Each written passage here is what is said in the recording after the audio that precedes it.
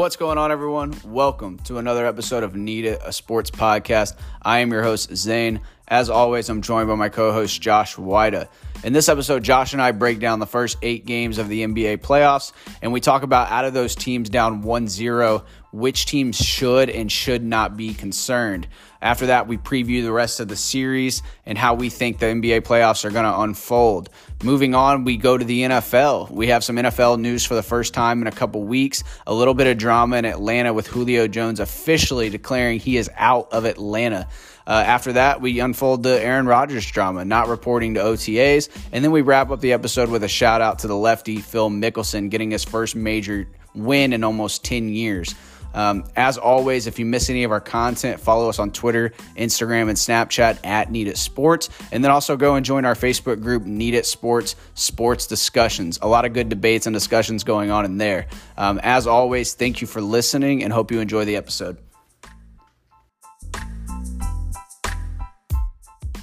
What's going on, everyone? What's up, Josh? Josh, the NBA playoffs are full steam ahead. We have 8 games down, which means we have 8 teams up 1-0 through the first round of the playoffs.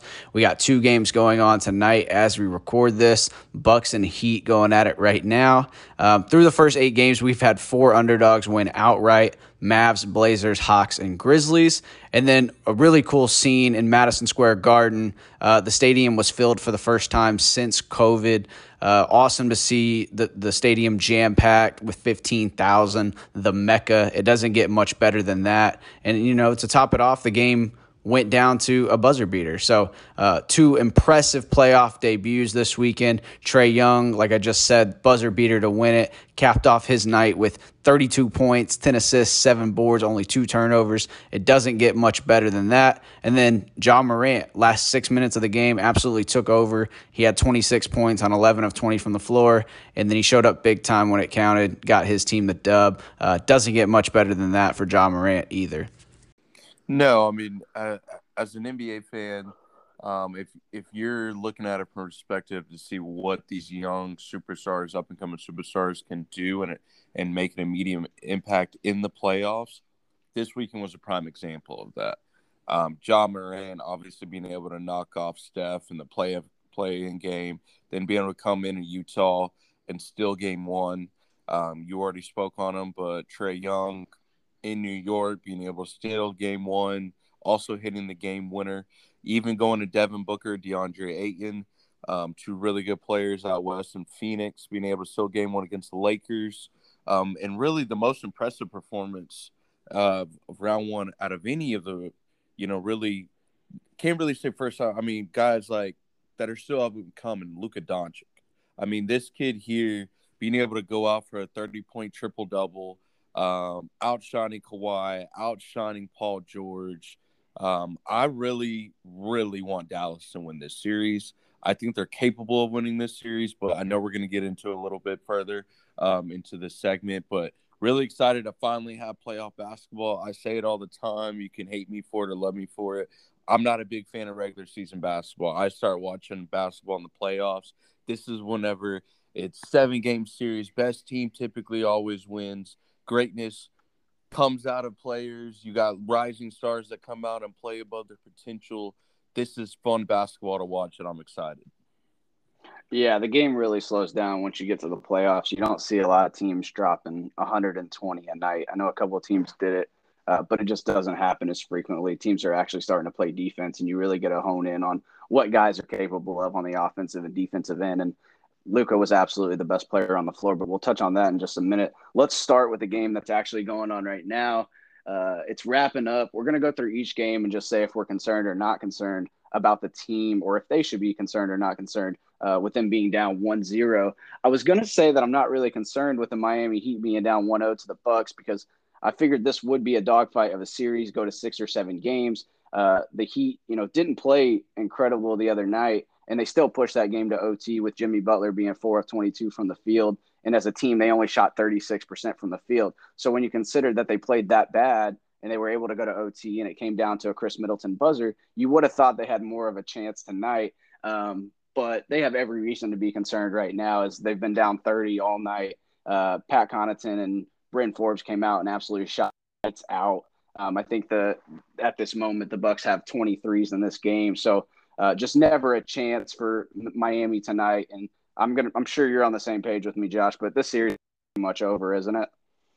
Yeah, I mean, we both kind of talked earlier today. I think before this game started, I thought Miami was going to be able to even the series and win this game.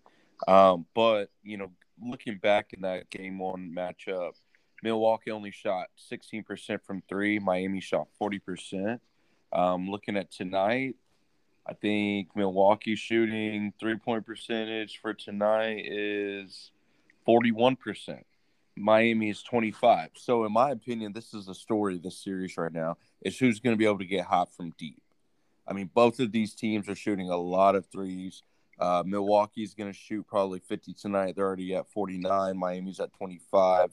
And then in game one, you had Miami shot 50. Shot 50 and Milwaukee 31. So in my opinion, this series has been defined by the three ball and being able to stay hot from that three ball. And going back to like how you said, Miami only shot 36 from the field, but they shot 40 from three. So that's really been the difference in this series. Miami was hot from the three game one, even though they didn't play well. They were able to force an overtime. Milwaukee was a little too much. Milwaukee being hot tonight. But I think the real big difference between this Milwaukee team this year and the previous years are going to be the additions of Drew Holiday and PJ Tucker. I think them being able to have those two guys, along with the team that they've had in the last couple of years, in the same synergy, I think they're going to be able to bring a little bit more spacing on the offensive side of the ball. I think they're also going to be able to bring a little bit more defense on that side of the ball. And I think they're just two kind of gritty players that Milwaukee had been missing, in my opinion. Other than Giannis and Chris Middleton, they used to have Brogdon. They don't have Brogdon anymore. It's like, in my opinion, I guess you could say Pat Connaughton, but there's no really, like, true dog out there. And I feel like P.J. Tucker's a dog, and I feel like Drew Holiday shows signs of being a dog sometimes. So I think with those additions, they're going to be able to handle Miami for the rest of the series. They'll probably win in 5. Maybe Miami can push it to 6. But I think this series is definitely over for Miami. Yeah, I agree. I think Miami can get one at home, but ultimately this series is done. You mentioned a lot of guys. Milwaukee has a lot of depth. They got guys that can be elevated by the play of Giannis and Chris Middleton, and that obviously showed tonight. But let's move on to the Clippers and Mavericks. I'm going to say it right now. I think the Clippers should absolutely be concerned. The fact that they blew a 3-1 lead last year and they come back and they tank at the end of the season, obvious tank against the Thunder and Rockets. They do that to get the matchup with Dallas and to avoid the Lakers. The fact that they come out and lose by one of the largest margins of the weekend, losing by 10 to Luka, that's got to be concerning for them. That's not the performance they wanted. I know it's going to be a long series and they can bounce back, but Luka looked like and was absolutely the best player on the floor in game one.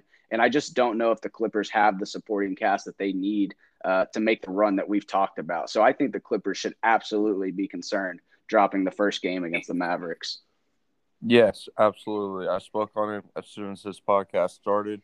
Speaking on it again, in my opinion, Luka had the greatest performance out of any of the the first game one matchups out of any of the playoff games this weekend. I believe he had the best game, 30-point triple-double. And this is the series that I've been looking forward to see. I think if Dallas somehow can pull off the win in this series in this first round, this is going to be Luka's already had coming out parties, but this is really going to be his coming out party. Being able to send Kawhi Leonard and Paul George home, I think that would be huge. Not only for him, not only for the Mavericks, but for the game of basketball too. Because at that point, you got to start thinking, what's going on with Kawhi now? Mm-hmm. He's been a little quiet since his ring with Toronto. You went to Toronto. You won a ring. Since then, last year, didn't really do much in the playoffs, Kawhi. This year, game one, didn't really do much. Yeah, you dropped 26 out of 22, 10 boards. But obviously, that's not enough. So that takeover factor for him hasn't been there. No, it hasn't. It hasn't. It really hasn't. And I don't know if that's just he's not in a rhythm or whatever. Maybe, and I can say he's not in a rhythm, but dude still's out here dropping 26 points, But in order for the Clippers to be able to win this series, Kawhi is truly going to have to take over. Paul George, I feel like Paul George played a game that he was supposed to play. Dropped 23, 8 of 18 from the field, 40 minutes. That's what Paul George is going to give you. Can't really expect too much more than that. Kawhi, you got to do better. You can't be going and get outscored by Luka, in my opinion. You can't. So we're going to see what Kawhi does in game 2. I personally think that they'll probably bounce back and they'll probably split one at home, and then going back to Dallas, and we'll see how that plays out. Yeah, I agree. I think they'll split. I think they could split again when they get to Dallas. I think this series could go to 7.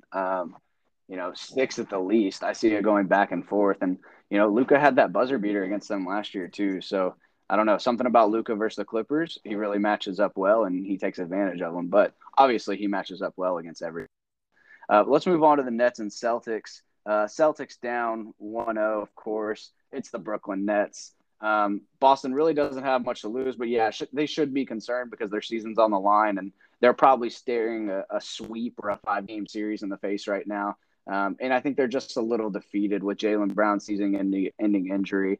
With him going down, they couldn't afford to lose a star like that. And, quite simply, they just don't have enough to compete with the Nets. Not a lot of people do, but when you lose one of your best players, it's going to be hard to stay in these games. Brooklyn didn't shoot the lights out, but they have 3 guys that can go and are primed to take a shot when it matters. And the Celtics, what they have is really Jason Tatum, which is great. I feel like at this point, they're really asking Jason Tatum to carry too much of the load. If they want to steal a game in this series at all, Kimba's been solid down the stretch, but have to be, vintage cardiac Kimba to give them a chance at any cost in this series. So I just think, Boston should be concerned. Their season's probably over here, going against the Nets. But what can you expect? Brooklyn is the team to beat this year. If I'm the Celtics front office, I'm telling my organization, do not let Jason Tatum get hurt. Try to win one game. Let's get to the offseason and then let's start our vacation. Okay, let's go fishing. Bottom line. I think if they get one, if they steal one, that's a win. Do not let Jason Tatum get hurt and try to steal one game. That's it. That's all I'm looking for if I'm the Boston front office. There's no way that they're beating Brooklyn in a 7-game series. There's no way. Not without Jaylen Brown. There's absolutely no way. I'm sorry. So at this point, they need to try to steal one, right? Try to steal one. Be competitive as an organization because you are the Boston Celtics. So show some competitive fire and try to compete. But at the end of the day, understand what you got in a guy like Tatum and understand, the risk is not really worth the reward to that extent. So I would keep that in mind. It's unfortunate how Boston's season has played out. We're going to see if they have a new head coach next year. We'll see how all it kind of pans out after the playoffs. How soon, how late that may happen, we'll see. But I guarantee you, I personally think that Stevens out of Boston. I think that they're going to bring somebody else in. And we'll see if Jaylen Brown can bounce back and they can be healthy and try to make a run at it again next year. Brooklyn, they did what they're supposed to do. They're probably going to sweep this series. But even if it does go 5, I think they're going to be fine and they're going to be well rested. Definitely. Well, let's talk about the last game that took place on Saturday night. It was the Trailblazers and Nuggets. For me, I think the Trailblazers should be the favorites in this series. When you consider that the Nuggets don't have Jamal Murray, this isn't a great matchup. Jokic can dominate down low and he can get good numbers and keep Denver competitive, but it's not easy to stop the duo of Dame Time and CJ McCollum, not when you have Austin Rivers and, Francis Capozzo or however you say his name as your backcourt. So I just think that right now the Nuggets are outmatched. It's just not. Dame's got an advantage no matter who's on him. And outside of MPJ, Aaron Gordon, and Jokic, like who's going to step up? They need a guard to step up. Is it Austin Rivers? I don't know. You know what I mean? We'll see tonight. That game just tipped off. But you don't want to rely on a guy like Austin Rivers to try and, keep it tight with Dame and CJ. So I think Denver's 100% in trouble. I think the better team won game one, and I think Portland should be the favorite in this series. Yeah, nobody in that backcourt is checking Dame Dollar. Nobody. Not a single soul. Marcus Howard ain't. Monte Morris ain't. Austin Rivers ain't. Campazzo ain't. Nobody in that backcourt is checking Damian Lillard at all. At all. This series is over with. I feel bad for the Nuggets fans. They had a good season this year. They really did. They had a good season this year. Unfortunately, Jamal Murray, CL. It's tough, but they're just not built to be able to win games without Jamal Murray currently, right now, as they are right now. They're not built like that. So this series is over with. I personally think this is probably going to be a sweep. We'll see tonight. Maybe Jokic and Michael Porter, can get really, really hot. But I mean, even last night, Jokic 34 points, Michael Porter Jr. 20, or not last night, I'm sorry, but last game. Jokic 34 points, Michael Porter Jr. 25 points, Aaron Gordon 16 points. It's not like these guys had a bad game. CJ McCollum only dropped 21, Dame 34. Just between them, that's 54 points. Still got, but the Trailblazers, the Blazers have the Blazers have Nurkic not neutralizing Jokic, but kind of setting it off. 8, Carmelo 18. I mean, Simon's 14. I think Portland is a much deeper team than Denver, and I think this series is over, man. I would be surprised. I'll be surprised if this series goes past 5 games. I think it could go to 6. I see 6 happening just because Jokic is that talented, but they are heavily, heavily outmatched, as we just spoke about at the guard position. And, like you said, they got Melo coming off the bench too for Portland. Nurkic isn't gonna, slow down Jokic, but they're getting production at center, whereas Denver's not getting production at the guard position. So, it's very obvious what this series is going to come down to, and they're going to need those guys we talked about, Campazzo and Rivers, to step up if they're going to have a chance in any game, or they just need a completely off night by Dame and CJ, but the latter is less likely. So we'll see how it goes. Let's move over to the Sunday slate. We have Washington down 1-0 to Philly. I think that's expected. I'm not really concerned for Washington because in my mind, getting through the play-in, they're playing with house money at this point. They don't have anything to lose. They weren't expected to make the playoffs. I guess you could say they have something to lose because Russ's legacy rides on it, but they have no chance of getting to the end anyway. So the fact that they were able to make Washington, Russ and Beal make Washington a little bit relevant this year, I think that was a good thing. And like I said, I think they're playing with house money. And the fact that game 1 was even close is a good thing. And, if they can, like the Celtics we talked about, if they can just steal one game in this series, I think it would be a success for their season because they got through the play-in, weren't expected to be here, and yet here they are, even covering the spread of +8 and only losing by 7 in the first game. So I think that was a win for them just being in it. Yeah, I agree with you, Philly. They're going to win this series. Everyone knows that Washington's not going to be able to beat Philly. But I do want to make a comment on this, and this is going to kind of take us back to one of the discussions that we have in our Facebook group. And guys, if you haven't joined our Facebook group, definitely make sure to join it. It's needed sports discussions. Have a lot of hot topic debates in there. One of our debates that were brought up actually this past week, I remember being in Chicago talking about it, was who is better, or who would you take as your point guard, Russell Westbrook or Allen Iverson? And of course, I picked AI. I think you picked AI too. But we had some people, pick Russell Westbrook, and they had their comments and what they thought were facts. But I just want to say one thing and one thing only: Allen Iverson would never, ever only drop 16 points in the game 1 of a freaking NBA series playoffs in round 1. Never. 7 of 17 from 3 from the field. 0 of 2 from 3. Yeah, he had 14 assists. But, I mean, everybody that's always on this Russell Westbrook hype train, again, I'll always say he's too inconsistent. You never know what you're going to get out of him. You never know what you're going to get out of him. Poor Bradley Beal's over here hooping with the limp leg, probably 60%, going out here having to shoot the ball 23 times and dropping 33 points. He dropped 33 and he shot 1 of 6 from 3. Bradley Beal is out here hooping. So don't tell me about who's better, Russell Westbrook or AI, whenever Westbrook ain't even the best player on his team. He ain't even the best guard on his team. And the other guard ain't even healthy.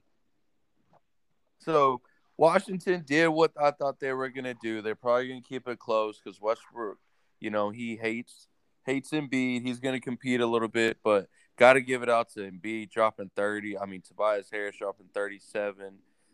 Tobias is, in my opinion, man, I think he's one of the most underrated players in the NBA on the offensive side of the ball. Oh, he definitely is. I think Tobias Harris is one of the most underrated players in the NBA. Whenever the Sixers got him, I knew that was a great pickup by them. Great scorer. Whenever he gets hot, he gets hot. Mm-hmm. Hot. So only 2 of 5 and still dropped 37. That's 2 of 5 from 3. So pretty impressive outing by those two. I think Washington doesn't have enough to win this. They may be able to steal 1 or 2, but Philadelphia is definitely going to win this series. Yeah, they are. They'll probably sweep them at max 5. Yeah, I mean, Ben Simmons, though, I'm a little concerned about his scoring. I mean, everybody has been, but he had 15 assists and 15 rebounds, so a little bit of a Russell Westbrook stat line, but only 6 points. So Tobias stepping up was big, but can Tobias do it consistently throughout the series? We know they can rely on Embiid, but Washington doesn't play good defense at all, so Harris should be able to continue his production. But we'll see how that unfolds. Let's move on to the Lakers. We talked about the Lakers. We said the Lakers weren't facing that much pressure, obviously, because they won last year. They're the defending champs. But I got to be honest, dude, their offense has not looked good in their last 2 games, not against Phoenix and not against Golden State. Against the Suns, the Lakers shot 43% from the field, only 26% from 3. And against Golden State, it was 40% from the field and 32% from the 3. Quite simply, they just haven't been able to score much. AD has been off to very slow starts in both games. Nobody on their team scored 20 points in the last game, coming away with only 90. So I think that's a little concerning. But ultimately, I'm not that concerned about the Lakers because AD and LeBron have been out for so long. Their chemistry's going to be a little off. And they've been relying heavily on their defense, and their defense has showed up in both games. You're talking about a high-scoring offense in Phoenix, and they held them to only 99 points. Devin Booker, absolutely a star. He went off. DeAndre Ayton played very well down low, but I think that's going to shift a little bit. This series will probably go to 6 or 7, but I'm just not that concerned with the Lakers right now because I think they can bounce back in the next game. They've been absolutely ice cold, and they won the first game against Golden State, and then in this game they still kept it close. So if they can just turn it around a little bit, I think LeBron needs to be a little bit more aggressive, which is crazy. He is a very pass-first player and likes to get his team involved, but at some point he's got to take over, and hopefully him doing that will bring the defense on him a little bit more and give AD some better opportunities to get going as well. Because AD needs to get in the paint early and get his shot because he's been trying to start with the jump shot and moving out with the threes too, and it just hasn't been there. So if he can start down low and get a rhythm, I think it'll open up the offense for the Lakers. But overall, just not concerned with them just yet. I think they can even the series in game 2. What did Aaron Rodgers say a couple of times? Relax.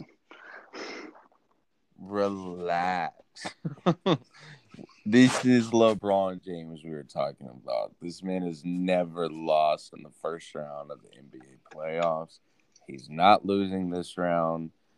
Anthony Davis just has got to step up, man. I mean, his plus and minus in the first game was -18. -18. Okay. He only shot 5-16 from the field, 0-2 from the 3.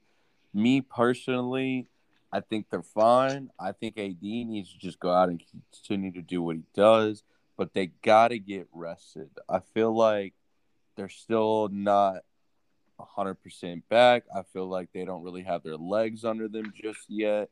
And I feel like since their offense meaning not being able to make shots, haven't been as fluid. And again, like you said, chemistry, not playing together. LeBron was playing whenever AD wasn't playing. Then AD was playing when LeBron wasn't playing. Now they're both back, and we're expecting everything to just gel and mix right away. We know that doesn't happen, right? So, got to have time to get their feet back on them, get their legs back on them, get that conditioning, that stamina back under them. Once you have that, then they can go on those offensive runs late in the fourth quarter whenever they've been playing tough defense all game. Okay? Against Golden State, you're just having to really guard one guy. Phoenix can't do that. You got Devin Booker. You got Chris Paul. You got Malcolm Bridges, who I think is going to be one of the X factors of this series if Phoenix does have a chance. Really, really talented player. Jameson Crowder, hard-nosed guy. Even Saric, Cameron Johnson. I think he's another really good guy that can be able to play a big impact on this in this series for Phoenix. But I think right now the Lakers are having to exert a lot of energy on the defensive side of the ball, and their legs aren't there whenever they need them to be, whenever they aren't able to get easy transition buckets, whenever they're actually having to slow the ball down, get the ball in half court, and be able to actually make clutch buckets and go on runs. I feel like their legs aren't there just yet. But they're going to be fine. I'm talking about the greatest basketball player of all time here. We're okay. Everything's going to be fine. And, hey, even if they lose game 2, it'll set up for an even better story for LeBron to come back and be able to win this series. So just relax. Again, we'll sit back and enjoy and witness greatness like always. Yeah, and they've had opportunities, but like you said, the shots just haven't been falling. So I think that'll change next game. I think they need to come out with more energy, more pushing the pace on the offensive end to start the game. And like I said, get AD in the paint early. Get him to take advantage of Ayton, whoever's down there on the block on him, and just go to work. Just put your head down, get your shots early, and then start to move out and spread the floor. So we'll see if they're able to do that in game 2. I got to get to the next game, though. I think was the most exciting game of the first round so far, and that was the Knicks and Hawks. And a lot of it had to do with not only this game going down to the wall and the Trae Young debut that we talked about, but also, like I mentioned, this was the first time that Madison Square Garden has been nearly filled with fans since COVID. So this has been a long journey. It's been over a year now, and to see out of all stadiums, the Mecca, Madison Square Garden, be packed with 15,000 fans, and this game come down to a final shot by Trae Young, I thought it was amazing for sports. I thought it was awesome to see, and it had me on the edge of my seat, especially, you consider the fans first time since. So, but this is also the first time the Knicks have made the playoffs since the 2012-2013 season when they were in the conference semis. So you have that going on as well. You have Derrick Rose out there, seeing him make big shots at the end of the game. I don't know if you saw one of the last possessions, but the Knicks kept passing it. I don't want the shot. I don't want the shot. You want the shot? D Rose got the ball and said, all right, I'll take it myself. He drives in the lane, slashes quick, gets a floater up and in. And then obviously Trae Young goes and ends it. But I'm not concerned about the Knicks at all. I think this is going to be a long series, 6 or 7 games as well. This team this year has exceeded all expectations. I mean, they're a 5 seed and they weren't expected to be in the playoffs at all. And the first game was fantastic and exactly what I expected from this matchup. So a lot of young players on the court for these two teams. And Trae Young, again, 32 points, 10 assists, 7 boards in his playoff debut. It doesn't get much better than that. I think the NBA is in good hands, and it's great for basketball when the Knicks are in the playoffs as well. Even though they didn't win, them being back in the playoffs and being able to Madison Square Garden in prime time, I just think that's great for the sport. So Knicks shouldn't be concerned at all. This is going to be a long series. Yeah, I think I agree with you. This is going to be a long series. I think this series is going to go to 7 games. These two teams are evenly matched. Both of them have 41-31 records this year. I mean, even looking at game 1, field goal percentage, Atlanta at 46, New York at 44. 3-point percentage was Atlanta at 35, New York at 33. Rebound was 42 to 49, assists 17 to 21. I think the Knicks, if they're gonna want to have a chance to win this series, not a chance because they're gonna have a chance, but if they're gonna want to win this series, they have to do a better job taking care of the basketball. That's gonna be the difference. Atlanta takes care of the basketball, obviously, because the ball's in Trae Young's hands majority of the time. So for New York, them not really having that true just point guard. Yeah, they got Derrick Rose, but talking about a point guard that you can just depend on all the time with the ball in his hands, they're going to have to clean that up a little bit. Having 11 turnovers, that probably costed them. And, Trae Young coming in and making a big-time shot in a big-time moment. I think it's great for the game to be able to see fans back in Madison Square Garden, seeing Spike Lee running up and down the side of court side, just hyped up whenever they were going on those runs. So I'm definitely looking forward to this series going to 7 games. It should be a fun and exciting one. But I'll say I think both of these teams, regardless, whoever comes out, both of these teams are getting knocked out of the next round. So both of them should play their tails off to try to win this first round and be appreciative that they're in the playoffs. So hopefully it goes game 7 and we'll see. And hopefully we get to see a couple more buzzer beaters. Yeah, I agree. And again, you alluded to the turnovers, but Julius Randle, comeback player of the year candidate, he's completely transformed his game, and I've loved watching. He's become a facilitator, but he didn't have a good game. He was only 6 of 20 from the floor. He was getting to his spots, getting his looks, and he couldn't get anything to fall. And really, it was the impact of Alec Burks off the bench going and getting 27 points on 9 of 13 that kept New York in this game. So if New York is going to want to win and close out games, they really need to take advantage of the next game because they were 25-11 at home this year, a great home team going against a not a very good away team in the Hawks, who were 16-20 on the road. If they're going to want to take care of business and even this series, Julius Randle is going to have to take over and he's going to have to get his shots to drop. But we'll see how it goes. Again, we both said this series could go to 7. I think it's going to be a back and forth series. It should be split when they head to Atlanta. If not, then the Knicks should be a little concerned. But as of right now, a great first game, for first time in the playoffs in nearly 10 years. So no reason to be concerned just yet. Let's move on to the Utah Jazz and the Memphis Grizzlies. This was the last game of the weekend. The Jazz are down 1-0 to Memphis. I also talked about the debut of Ja Morant earlier in the episode. He had 26 points on 11 of 20 from the floor, and he showed up big time when it counted. I believe he had 10 points in the fourth quarter. I was watching that game. He kept getting to his spots in the paint, just blowing past everybody as if the defense was there and just laying it in. And that's mainly because Eiffel Tower Rudy Gobert actually fouled out. So it was a little bit easier for him to get those shots up without the defensive player of the year in the paint. So Ja Morant had an awesome debut. Last 6 minutes of the game, he was doing whatever he wanted.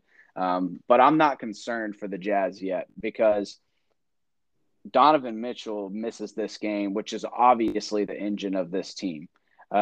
This year, the Jazz won 65% of their games without Mitchell, 75% with him on the floor. Reports came out today and said that Donovan Mitchell is ready to go for game 2 on Wednesday night. He missed the first game as a late scratch, and you could tell on the sideline by some of his antics and stuff that came out today, he was obviously not happy about sitting out. But for the Jazz to barely lose without him, I think that's a good sign. They had other guys like Bogdanovich step up. Had Rudy Gobert not fouled out, they might have had a chance to actually win this game at the end. I don't think Memphis has enough scoring. Ja Morant and Dillon Brooks have been very good, but when Donovan Mitchell comes back, he's going to be the best player on the floor, in my opinion. And I think that he's going to really dictate how the rest of this series goes. And I expect Utah to win this series in 6 games at most. I think Utah's going to be okay. In my personal opinion, I don't think Dillon Brooks has it in him to come out and drop 31 again. I think Dillon's a great player. I was a fan of him while he was at Oregon. But be able to go out and drop 31 points, Ja Morant 26 points. I mean, these guys are playing like they're Dame Lillard and CJ McCollum. In my personal opinion, I don't think either of those guys in respective comparisons are on those levels yet. So with Donovan Mitchell coming back, I think everything's going to change. The entire pace of the game is going to change. Utah is going to be just fine. Memphis did what they were supposed to do, though. Donovan Mitchell out. They came out. They stole one, and they barely stole one. But hey, they stole one. But I only see them probably winning maybe 0 or 1 more games in this series. I could see Utah either winning it in 5 or winning it in 6 and getting ready for the second round. Definitely. So it looks like we're on the same page with almost all of the matchups. Playoffs have been good so far. Like we said, the Heat got absolutely blown out and ran out of the building today. Denver's up 8 right now, 31-23 first quarter against Portland. I expect that game to be back and forth all night, but we'll see how it goes, and we'll touch on it more, as these games start to roll with the playoffs continuing every night. All right, Josh, let's move over to the NFL. After a couple of weeks, we some more drama going on around Julio Jones and Aaron Rodgers. So a little bit for us to talk about and unwrap here. News surfaced this morning from Shannon Sharpe that Julio Jones is out of Atlanta. He actually requested a trade back in March. So those reports that surfaced around the draft, that actually, came out of him requesting a trade, which we didn't know until today.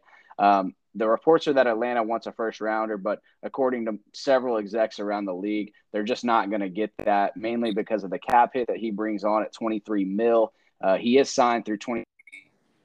Also already 32 years old. So it doesn't seem that they're going to get that. And then last year, he was obviously banged up a little bit, missing 7 games, only playing 9. But I don't think that's too much of a concern because most of his career, his durability has been just fine. But I know you allude on just how this news broke this morning and how it got to social media. Yeah, so definitely an interesting way of how this news broke this morning. I mean, if you were watching Undisputed, live with Shannon Sharpe and Skip Bayless on their show, Shannon just picks up his cell phone, gives Julio Jones a call. He's like, Julio. And he's like, what's up? He's like, what's happening? He's like, hey, man, it's your favorite uncle. He's like, hey, man, so there's some pictures out there of you wearing a Dallas Cowboys shirt. I'm just one. I want to know, are you planning to go to Dallas? Or are you planning on leave Atlanta? And Julio straight up said on the phone, hey, I'm out of there. He's gone. He's done. He's already asked Atlanta for a trade. Atlanta's already said, hey, okay, we respect everything that you've done for our organization. If you want to trade, we're going to allow you to, we'll start listing trade offers. The thing is now is Atlanta wants a first-round pick for him. And me personally, I think that's a little too much, especially considering the cap hit that these teams would have to inquire if you're trading for Julio Jones. And the fact that, like how you said, he's 32 years old. I mean, are you really willing to give up a first-round pick for a 32-year-old receiver, regardless if it is Julio Jones?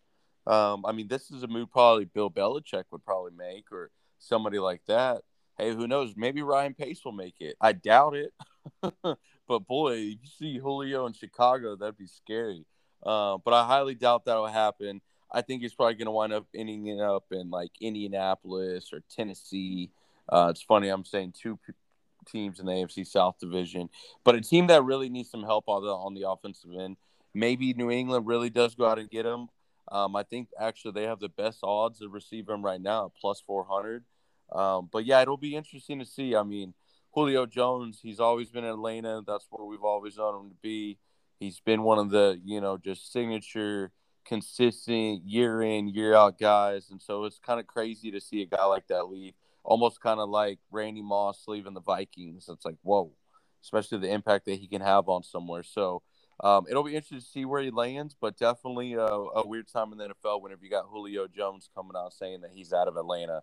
It's definitely weird. That's for sure. Yeah, it is. And Julio's definitely going to be traded, but to where is the question? And New England seems like the front runner.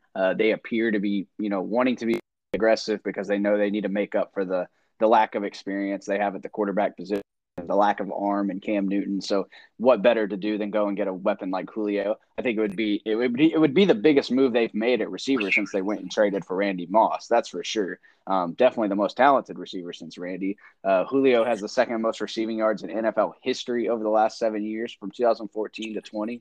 Only behind the GOAT, or proclaimed GOAT Jerry Rice. So I think, Baltimore is interesting. San Francisco is interesting. Indy is interesting. New England. And the odds being at plus 400, plus 500 for the favorite, we really have no idea where he's going when you look at odds like that. So everyone's kind of a long shot right now. And I guess it'll come down to who's willing to give up that first rounder. If you give up a first rounder, you're probably assuming that you're going to be at the end of the first round when you go and acquire a guy like Julio. So, Baltimore is interesting because they've needed a weapon for so long. So you think that they might pay a premium to go and get a guy like that. So I'm definitely interested to see where Julio is going to land. But the four places I mentioned, I think, are all great landing spots for him. You have Indy, who's an incredible organization, top to bottom. They always have been. San Francisco is absolutely loaded, but I don't know if he really fits that scheme. But then again, it is Kyle Shanahan, so maybe he does. They have gadget receivers usually that, they like to set up on runs and short routes and, go make a play. But Julio's a guy that can give them another dimension of going up and getting the ball. So, again, I like all of these landing spots, but I'm really, really interested to see how this unfolds more over the next couple of weeks. Yeah, too bad the Bears don't have the cap space to pull this trade off because, God, if I'm Brian Pace and I had the cap space to pull something like this off, especially after the draft that I just pulled off, you talk about being able to save your job and get some security. I mean, holy crap. But, yeah, it's going to be interesting to see where he's going to land. He's definitely going to make an immediate impact wherever he goes. So, it's going to be a shakeup in the NFL. Hopefully, he can get out the NFC and go over to the AFC, and those corners can deal with them. Because I know my Bears corners, they're going to be happy that they don't have to line up against Julio. That's for sure. Definitely. Well, more reports are out on Aaron Rodgers today. A couple different things. He apparently is recruiting a super team to join him elsewhere. So whatever that super team is, I don't know who he's reaching out to, but that was the report that surfaced per Bleacher Report this morning. And then the news also came out that he's not at OTAs. And I think a lot of people looked at him not being at OTAs like, whatever. It's voluntary. It's not mandatory. Nobody really goes to OTAs. That's fine and a good argument. But when you consider that Rodgers has never missed OTAs or any off-season programs, this is what blows my mind. He forewent his $500,000 workout bonus. He's not going to get that. And I would just like to point out that I'd work out 8 times a fucking day if I was getting a $500,000 bonus. So the fact that, he's out in Hawaii chilling with his girl, sipping on some cold drinks and not really worried about these off-season programs, that's definitely alarming for Packer fans when you consider that he's never missed any of these things and that the reports also came out, to supplement that today that he's recruiting people to go elsewhere. I think that he will be traded. A lot of people have kind of been waiting for it to happen. But another thing to really point out is that if they wait until after June 1st, which is now coming up in, a week or so, their dead cap hit on Rodgers goes from $38.4 million to $21.2 million. So you can definitely assume that they're waiting for that. And then June 8th through 10th, you have mandatory mini camp coming up. And if he's not there, then the fines are going to start to accumulate. So I think we're going to know a whole lot more about this story within the next 2 weeks with those two things coming up. Yeah, absolutely. It's going to be interesting to see. I think it's definitely him going to be going to a team that has a lot of salary cap space, especially with reports of him coming out trying to build a super team. So before I kind of get a little bit further, I want to ask you that if that's what we're hearing, if he's wanting to go out somewhere and build a super team, where do you think that possibly could be? Are we thinking Vegas? Are we thinking Denver? I mean, where are you thinking that that's a possibility? I think both of those are reasonable options, but I say Denver more because of how that offense already looks and the fact that Vegas has a bad defense. Some of the calls that John Gruden has made with personnel and Mike Mayock has been very questionable. I give the edge on the defensive side of the ball to Denver, and then I just think they have more weapons. So if I put Rodgers in the Denver offense or I put him in, the Vegas offense, the Denver offense is going to be better, right? So I think Denver makes a lot of sense. They have just an absolute load of weapons, a stable line. They just went and got their guy in the draft. So I think ultimately, I think Denver is way more set up to win and build a super team.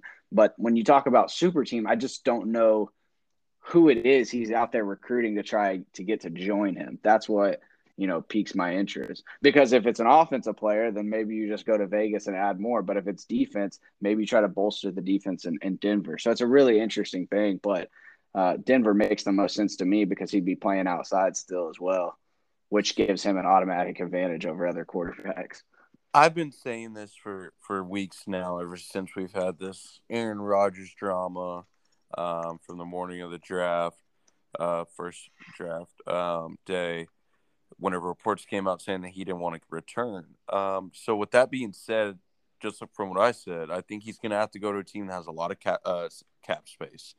And out of those two teams, out of all the teams in the NFL, the teams that have the most cap space for this year, and I'm not listing them in order. I'm just kind of going like top 5, whatever it may be. You got Detroit. He's not going to Detroit. You got Denver. That's an option. You got Cincinnati. He's not going to Cincinnati. You also have the Colts. He's not going to the Colts. These teams already have their quarterback situation kind of figured out. Jacksonville, not going to Jacksonville. Kansas City, not going to Kansas City. Vegas, that's an option. The Chargers, not going to the Chargers. So whenever you're looking at these teams and with their cap spaces and these, you got to look at a team that doesn't really have a solidified quarterback situation, right? Look at Denver.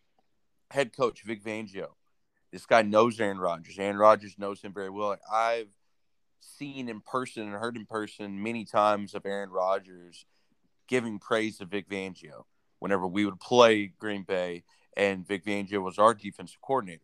So maybe Aaron Rodgers does want to have a defensive-minded head coach so that way he can lead the offense however he wants to, right? Mm-hmm. He goes into Denver. They have a really solid secondary. They got a really good pass rush, especially if Von Miller can come back and start being effective like how he was maybe about 2 to 3 years ago. Got even better in the secondary with drafting Patrick Surtain. And you look at the offensive side of the ball. You got Melvin Gordon. You got Javonte Williams. You got a pretty good O-line there. You got Jared Judy. You got Cortland Sutton. You got KJ Hamler. And if you're able to bring in Aaron Rodgers and let's say you go get a guy like Julio Jones, yeah. I mean, gosh. And yes, he would be going in the AFC West. He would be in a division with Justin Herbert. He'd be in a division with the Raiders. He'd be in the division with Pat Mahomes, right? But Aaron Rodgers is used to that competition in the division. He's already coming in from one of the most competitive divisions in the league, which I believe is the NFC North. Not saying they're the most, but one of. So I don't, for anyone to say, well, maybe he doesn't want to go there and play there. Look at Tom Brady. He went into Drew Brees' division and knocked him out in retirement. Not saying Aaron Rodgers is going to be able to do that, but I don't think he's looking like, oh, well, I got to play Pat Mahomes every year, twice. I got to play him twice every year and go through him in the playoffs. I don't think he's worried about that. I definitely could see him ending up in Denver. I could see Julio Jones ending up in Denver. I think it'd be a really, really good fit.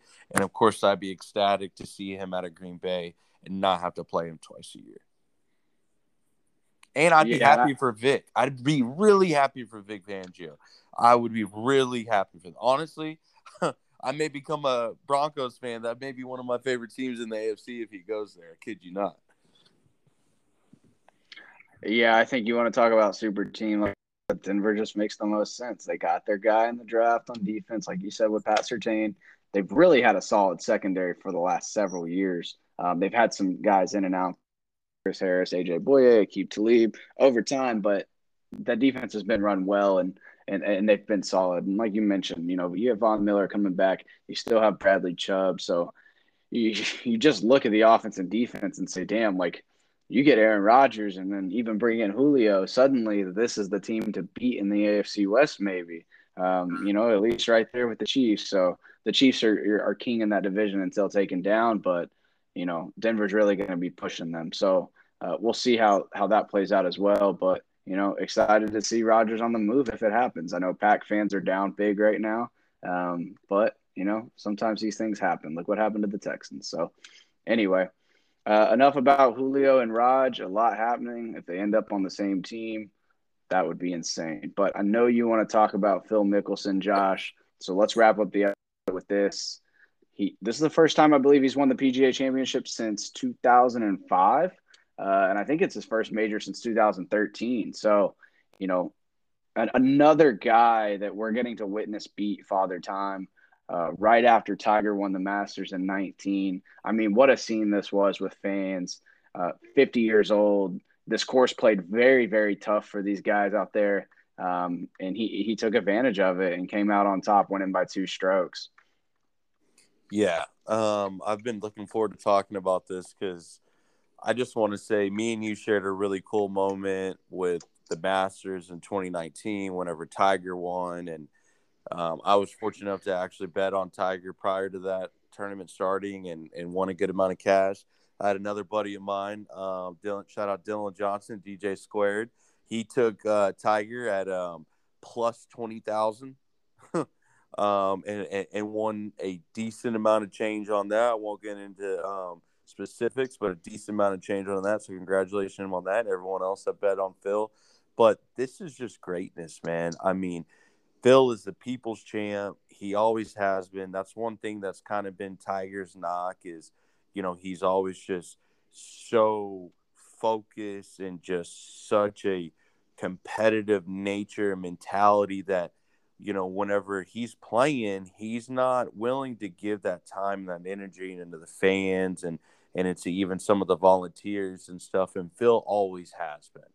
There's a saying, when putts go in, the thumbs go up. That's been one of Phil's favorite sayings. He's always giving everybody a thumbs up. He's always looking to have a great time. He's just an entertainer in the sports world and the golf world. And in golf, we don't have very many of those, right? You're just looking at some of the clips that have been posted, yesterday after he won, and even, actually really going into Saturday once we realized he was going to actually be in a contention in this weekend. I mean, I don't remember the last time we saw Phil Mickelson in contention in a major. So the fact that we were able to experience Tiger to win the Masters in 2019 and then now Phil Mickelson to win the PGA Championship in 2021. And part of me, it's almost like I want to say Tiger's accident might have fueled Phil a little bit, and obviously not only considering that, but even Phil came out and said that whenever he watched Tiger win the Masters in 2019, that it fueled Phil. Phil's always been second to Tiger in trophies, right, in majors and wins and everything, but it's been a damn good second. And I think the fact that we were able to experience both of these in a 2-year span, the fact that Tigers have it right before COVID, I think Phil's is happening towards the end of COVID, seeing how many fans were there, seeing the freaking crowd that rushed 18 as soon as Phil hit that dang approach shot on on 18. As soon as he hit that approach shot, I mean, it was just amazing. It was amazing. One thing I did say, it kind of sucked having to see Phil and Brooks fight their way through the crowds 18.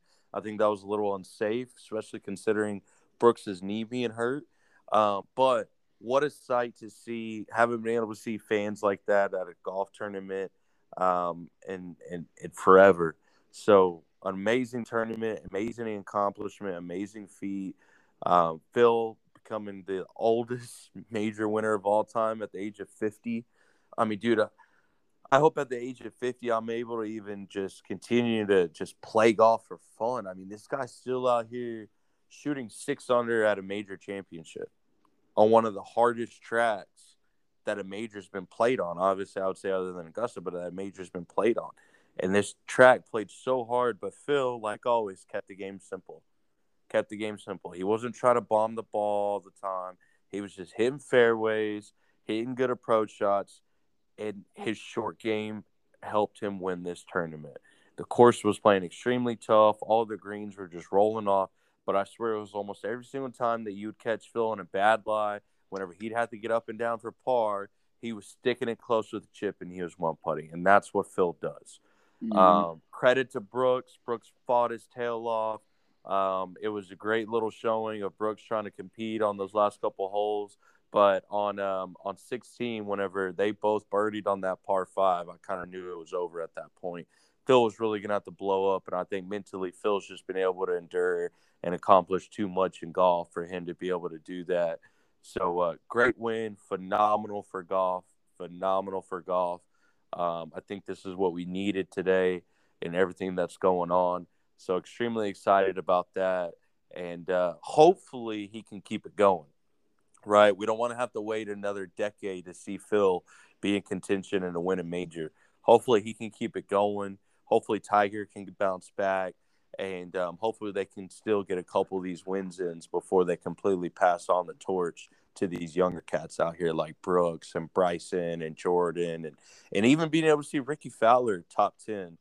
We haven't seen Ricky play top 10 in a major in a really long time, and I knew he was going to have a little, a little taste in his mouth because, he hasn't been qualifying for too many tournaments. So that was good to see as well. So great tournament and out, in and out. Course looked beautiful. We need to go to the PGA Championship next year. Hopefully, Needed Sports can be there and we can broadcast live and be able to crown, another great champion there. So looking forward to that. Yeah, that'd be an awesome experience. What you said about Ricky has not been in contention for a while. He just has not played good golf. So it is nice to see him up there. And again, hats off to Brooks Koepka because he's still fighting through that knee that you touched on. I know he had that surgery just a few months ago now, so still fighting through that. So to even be in contention is honestly remarkable. I really thought it was over once. I think it was on 10 or 11 right after the turn. I think simultaneously Phil birdied and Koepka bogeyed. Kepka's putting was atrocious on the back nine for the first few holes. From what I saw, he was just not reading the greens well. So at that point, it ended up being a 4-stroke lead. I think that pushed Phil to 8 under, and then Koepka stayed at 4 under. But yeah, again, remarkable performance. We got Phil Mickelson winning majors. We got the Knicks in the playoffs. We got Tim Tebow playing football. I don't even know what year it is anymore, bro, but I'm enjoying all of it as it goes and comes. Absolutely. Yeah, I don't even want to get started on the Tim Tebow conversation because that's going to take a whole another 20, 30 minutes. So maybe we'll get that in the next episode. You guys continue to follow us on social media at Nita Sports, Snapchat, Twitter, Instagram, Facebook. And again, if you have not joined our Facebook group, Needed Sports Discussions, make sure you join and tune in. We love to get everybody involved. We love feedback. We love to talk daily sports and debate. And just remember, don't get butthurt. Everybody loves each other in there. But, hey, we love to debate. We love to talk crap. And we look forward to seeing you in those platforms. So thanks, everyone. And we'll see y'all next week.